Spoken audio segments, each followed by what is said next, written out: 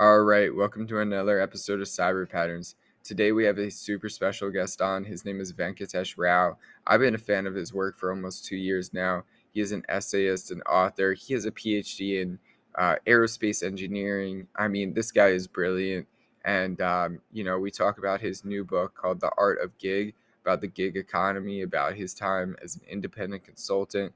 He's worked all over the place and, just has a lot of wisdom to share. So, really excited to be able to share this conversation with you, and I hope you enjoy.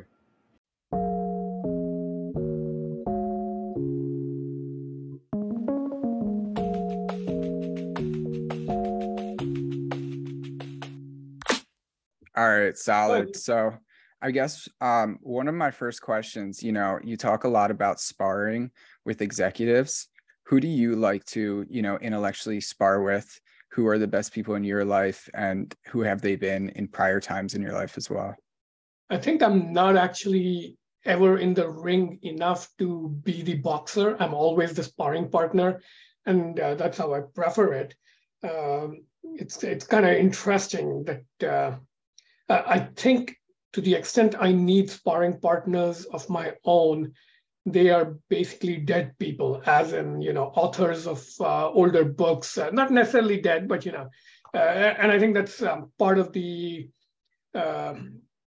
formula with which I create the sort of arbitrage value, because most busy people who are actually busy doing things, building companies, building products, they have less time to do like discretionary reading, especially outside of like purely instrumental stuff, right? If you're like a CEO or like a product builder, you might read a book on like how to like growth hack and do marketing, but chances are you won't read like a 13th century history book. It's very rare to find leaders and doers who have that kind of time or frankly interest. Like many of them are like super focused on like doing stuff.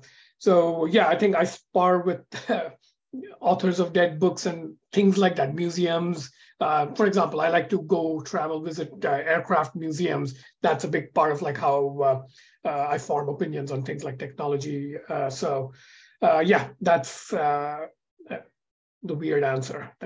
No, I completely understand that. I feel like a lot of the time I'm sparring with, writers that I'm reading, and that's where I learn the most from. And it's crazy, this arbitrage opportunity, because, there's other people like Ryan Holiday and Ben Wilson who does How to Take Over the World, who are also doing a similar, arbitrage the old books and then make it new. And it's really fascinating to see that market. Not necessarily old though. I want to qualify that, especially because there's this subculture of like fetishizing old for old sake, as in like books thousands of years old, Greek classic stuff like that.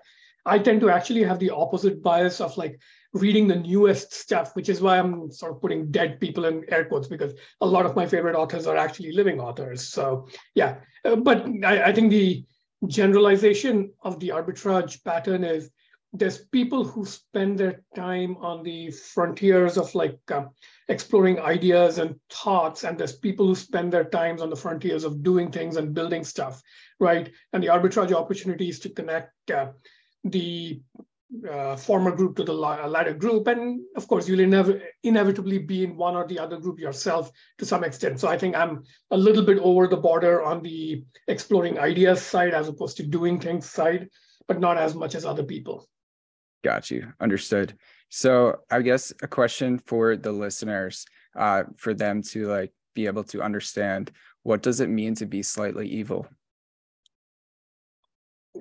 I've been actually thinking about this a lot lately, especially because in the crypto world, you've had the FTX, Sam Bankman-Fried thing, Elon's takeover of Twitter. All these things have I think, brought up the question again of what does it mean to be a high integrity person? And the funny thing about high integrity is nobody's ever willing to cop to being like medium integrity, ordinary, average morality person. A lot of people are willing to cop to being middling intelligence. A lot of people will, in a very self-deprecating way, say, I'm not that smart, but nobody will ever say I'm not that good, right?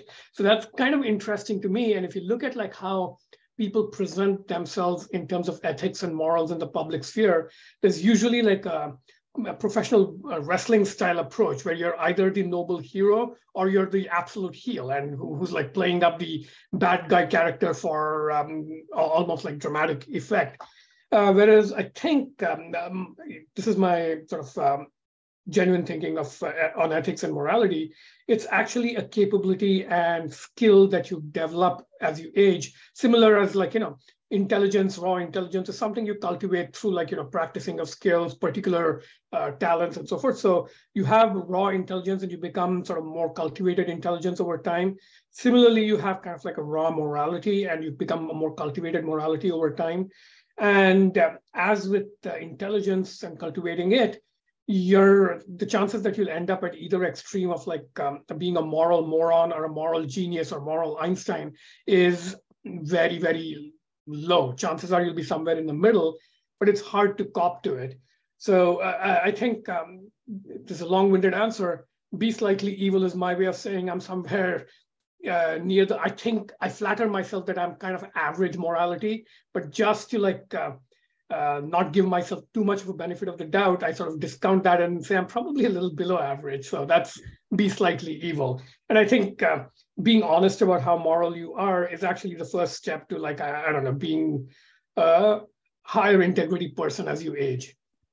100%. I mean, what you were saying about a wolf, an obvious wolf is better than a wolf in sheep's clothing. Like you think about somebody like Elon versus SBF, we know Elon, has a sick sense of humor. He's funny, has a dark side to him.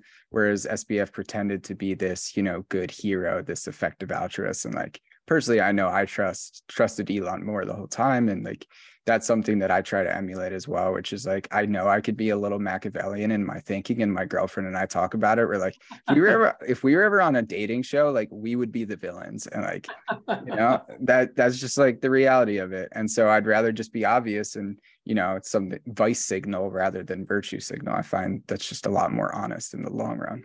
And it's also, there's almost like a physics of morality where people signal virtues that are like humanly impossible in a way that they don't signal intelligence, because intelligence you can calibrate. You can like compare yourself to the smart kids and the dumb kids as you were growing up in school, and you can say that's what a smart person looks like, and I can sort of like see how well I aspire to them.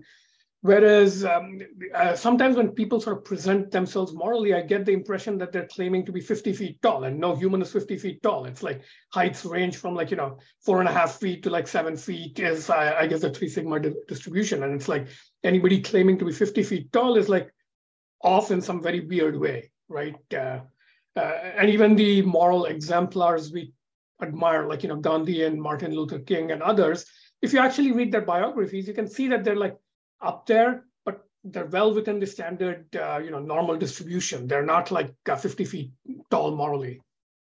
100%. I'm curious, what are your thoughts on effective altruism?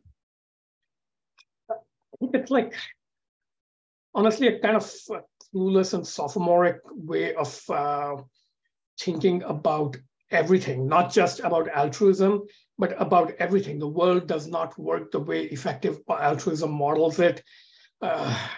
Uncertainty and randomness in the world do not work the way pure sort of Bayesian rationalists model it. So there's like so many levels of cluelessness going on that it's like not even wrong to me. It's like, I don't take it seriously intellectually, let alone like evaluating it morally. Fair enough. I am curious, another one of your lines. I love how you make up phrases. I've like begun doing that, and it's just a very powerful thing. It's like when you know the rules of English, you could break the rules. And so I'm very happy to make up phrases. But cold-blooded listening is the phrase that I wanted to ask about. How do you like to cold-blooded listen? What's your strategy? So I came up with the phrase, as I'm sure you recall, since you said you read Be Slightly Evil. It's in the essay where I talk about the movie Glengarry Glen Ross. In that, so it's a movie about salesmen, and there's the character played by Kevin Spacey, I think, yeah. He has this scene with, I forget I forget the other guy, I keep forgetting the actor names, but there's this guy going on this whole high moral rant about how the other guy is evil and so forth. And like basically they're playing high status games, sort of like putting the other guy on trial. And Kevin Spacey's just listening, ignoring all the moral judgment and bullshit, and picking out like the one actual fact in like the 15-minute tirade, which reveals that the other guy actually did something like dishonest, like, broke into an office or something like that. And that struck me as like a very powerful scene. It's like people say a lot, and when you listen, it's tempting to sort of like let them do the frame control. So frame control is a term in like, I guess it can be understood in Machiavellian and sort of more benevolent ways. But frame control is when you control the frame of a conversation. And usually people who do it are doing it actively. They're the ones talking a lot. It's really hard to do frame control from the listener side when the other guy is talking a lot, but you control the frame simply by choosing what you respond to. And you see this in like both good and bad fun. So Kevin Spacey is an example. Another example I like, again, fictional, is Hercule Poirot, the Agatha Christie detective. In all the books, you'll notice that he interviews like the suspects and like witnesses in the murder case just by inviting them to talk loosely about what happened. He doesn't ask them like specific questions of like, did you see so-and-so leave the building at 7 p.m.? Not that kind of like focused question. It's more like, tell me what happened. And people just in the natural course of telling the story, because telling good stories is hard and they naturally get lazy, often reveal more than they intend to. And Hercule Poirot's skill is picking up the things that are actually relevant, which are totally accidental usually for the other side, and then control the frame of the actual narrative being built. And I think this is actually cold-blooded listening. It's controlling the frame from the listener perspective, picking out the things that actually matter. Got you. Understood. So another term, moving into the art of the gig, charismatic meta gigs or charismatic mega gigs. I love that term. I've been fortunate enough to have a couple of those, which is like, I worked at the Defiant, which was huge in Web3, and then now at Launch House, which, has undergone issues of its own, but is also like, to me, still a powerhouse, and I still respect them. And but yeah, I'm curious, how has it helped you working for Andreessen? And then just, how can creators leverage brands that they work for in general? So this is one of the toughest things to navigate as an independent consultant or a freelancer, because typically you're in highly asymmetric relationships to people or organizations with a lot of charismatic influence. And it's very easy to fall into the trap of being like, uncritical voices for what they're saying, or just like Berging. Berg stands for basking in reflected glory. Like, just being associated with somebody causes a lot of reflected glory. So maintaining your sort of individual identity and agency in sort of what I think of as a charismatic field is it's a tough job. And when you work for like charismatic people or organizations, it's actually part of the job description, because you're not valuable to those people or organizations if you don't actually manage to maintain your own identity. If you become just another yes man orbiting their little bubble of like self-validation, you're no use to them. And if they actually ask for that, that's definitely a sign to walk away. So one of the clear signs to look for is people who not only expect you to like maintain your own autonomy, but kind of demand it. So yeah, Mark is great at that. I don't always agree with him about everything. We disagree a lot. But yeah, he has this capacity for just, respecting differences and letting other people sort of own their own opinions. Another really good example is Jim Keller. He's been my client for more than 10 years, and he's a legend in the semiconductor industry. Not as well known in like the consumer public world, but I got a lot of credibility in the semiconductor world simply by name dropping him. But again, that's something you have to be careful about, right? Because I am not a semiconductor guy by training. I know some stuff just by virtue of having worked in it for 10 years, but I have to be careful about like, just because I walk into places with sort of Jim's halo borrowed and following me around doesn't mean that I'm like all that. Like he has a reputation, and I have to be sort of a careful steward of sort of how I play in that.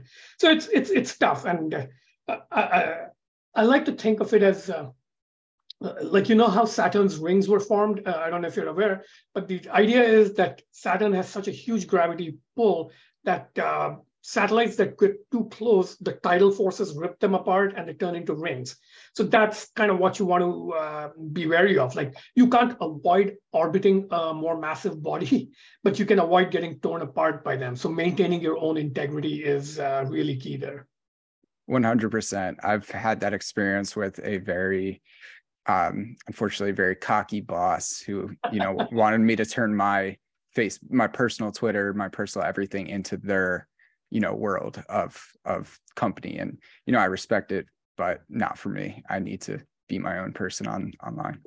There's a great line by John Boyd that really captures my heuristic on this, which is if your boss asks for loyalty, give them integrity. But if your boss asks for integrity, give them loyalty. It's sort of worth sitting with that line a little bit, and you'll see kind of why it works to manage your relationships with much more sort of powerful and charismatic entities, people, Gotcha. or organizations. So actually that leads into the next question perfectly. What are your tactics and strategies for managing your clients and how they interact with you? So it depends a little bit on the client. I do a certain amount of gatekeeping. I don't accept certain kinds of clients. People, for example, who expect me to produce polished deliverables, I don't accept such clients. People who are so much younger than me that they kind of start looking to me for almost like mentorship and, as an elder advisor kind of person, I kind of walk away from those.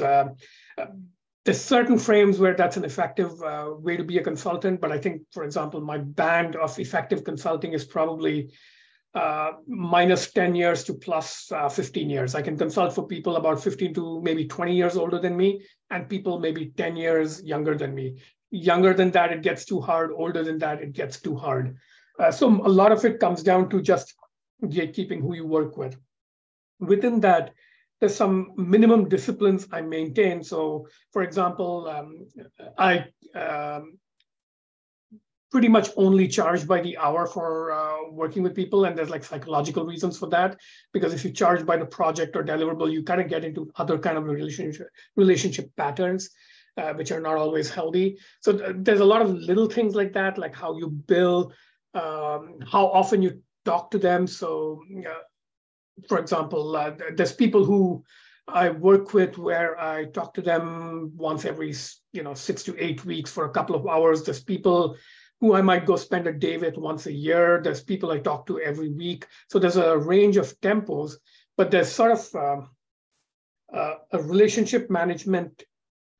That's a powerful relationship management knob of how often you like live interact with them and what you do during those interactions. So I prefer to keep those sparring sessions kind of at a particular predictable tempo. And then what I do in those sessions depends on how frequent it is. So weekly conversation client is kind of different from like an annual conversation client. If you're talking to somebody weekly, you can help them spar on the ongoing battles they're fighting every day. If you meet them every year, then typically you're going to be talking to them about like more philosophical, big picture stuff that they only maybe do sort of think about once a year in a leadership retreat.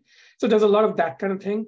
But I would say all those like little heuristics only account for maybe 20% of dealing with a relationship. The other 80%, it really comes down to just getting to know the specific individual and growing together with them. It takes, I would say, 4 to 5 meetings, at least a few weeks apart, before you kind of like start to gel and your thinking styles start to mesh enough that you can think effectively together. And that's really what you're going for, where you're really trying to grow together, and then it sort of becomes sustaining, self-sustaining.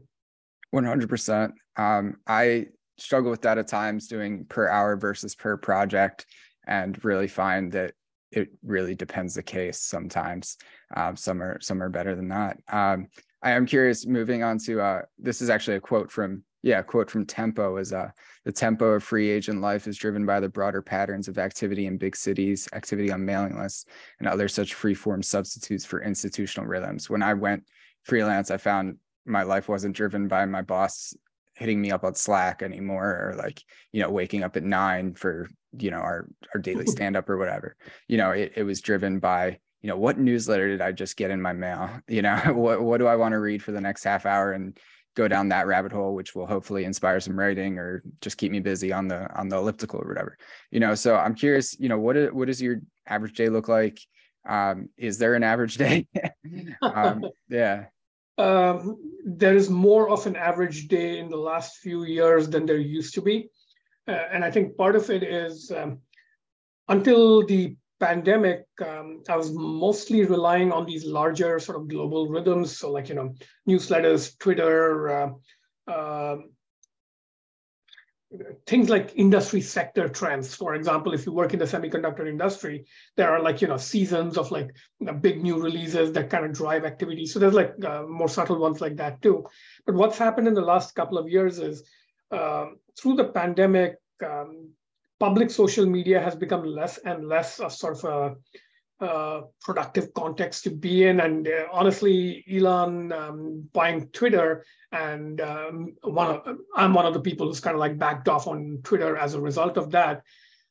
It's almost like I was headed towards that direction anyway, and him taking over and taking the platform in directions I don't agree with is kind of like a convenient excuse for me to back off and like start rebuilding a different kind of set of patterns. But yeah, the big one actually has been a Discord I'm part of called the Yak Collective. And it's kind of just a group of us studying a lot of topics, tinkering on projects.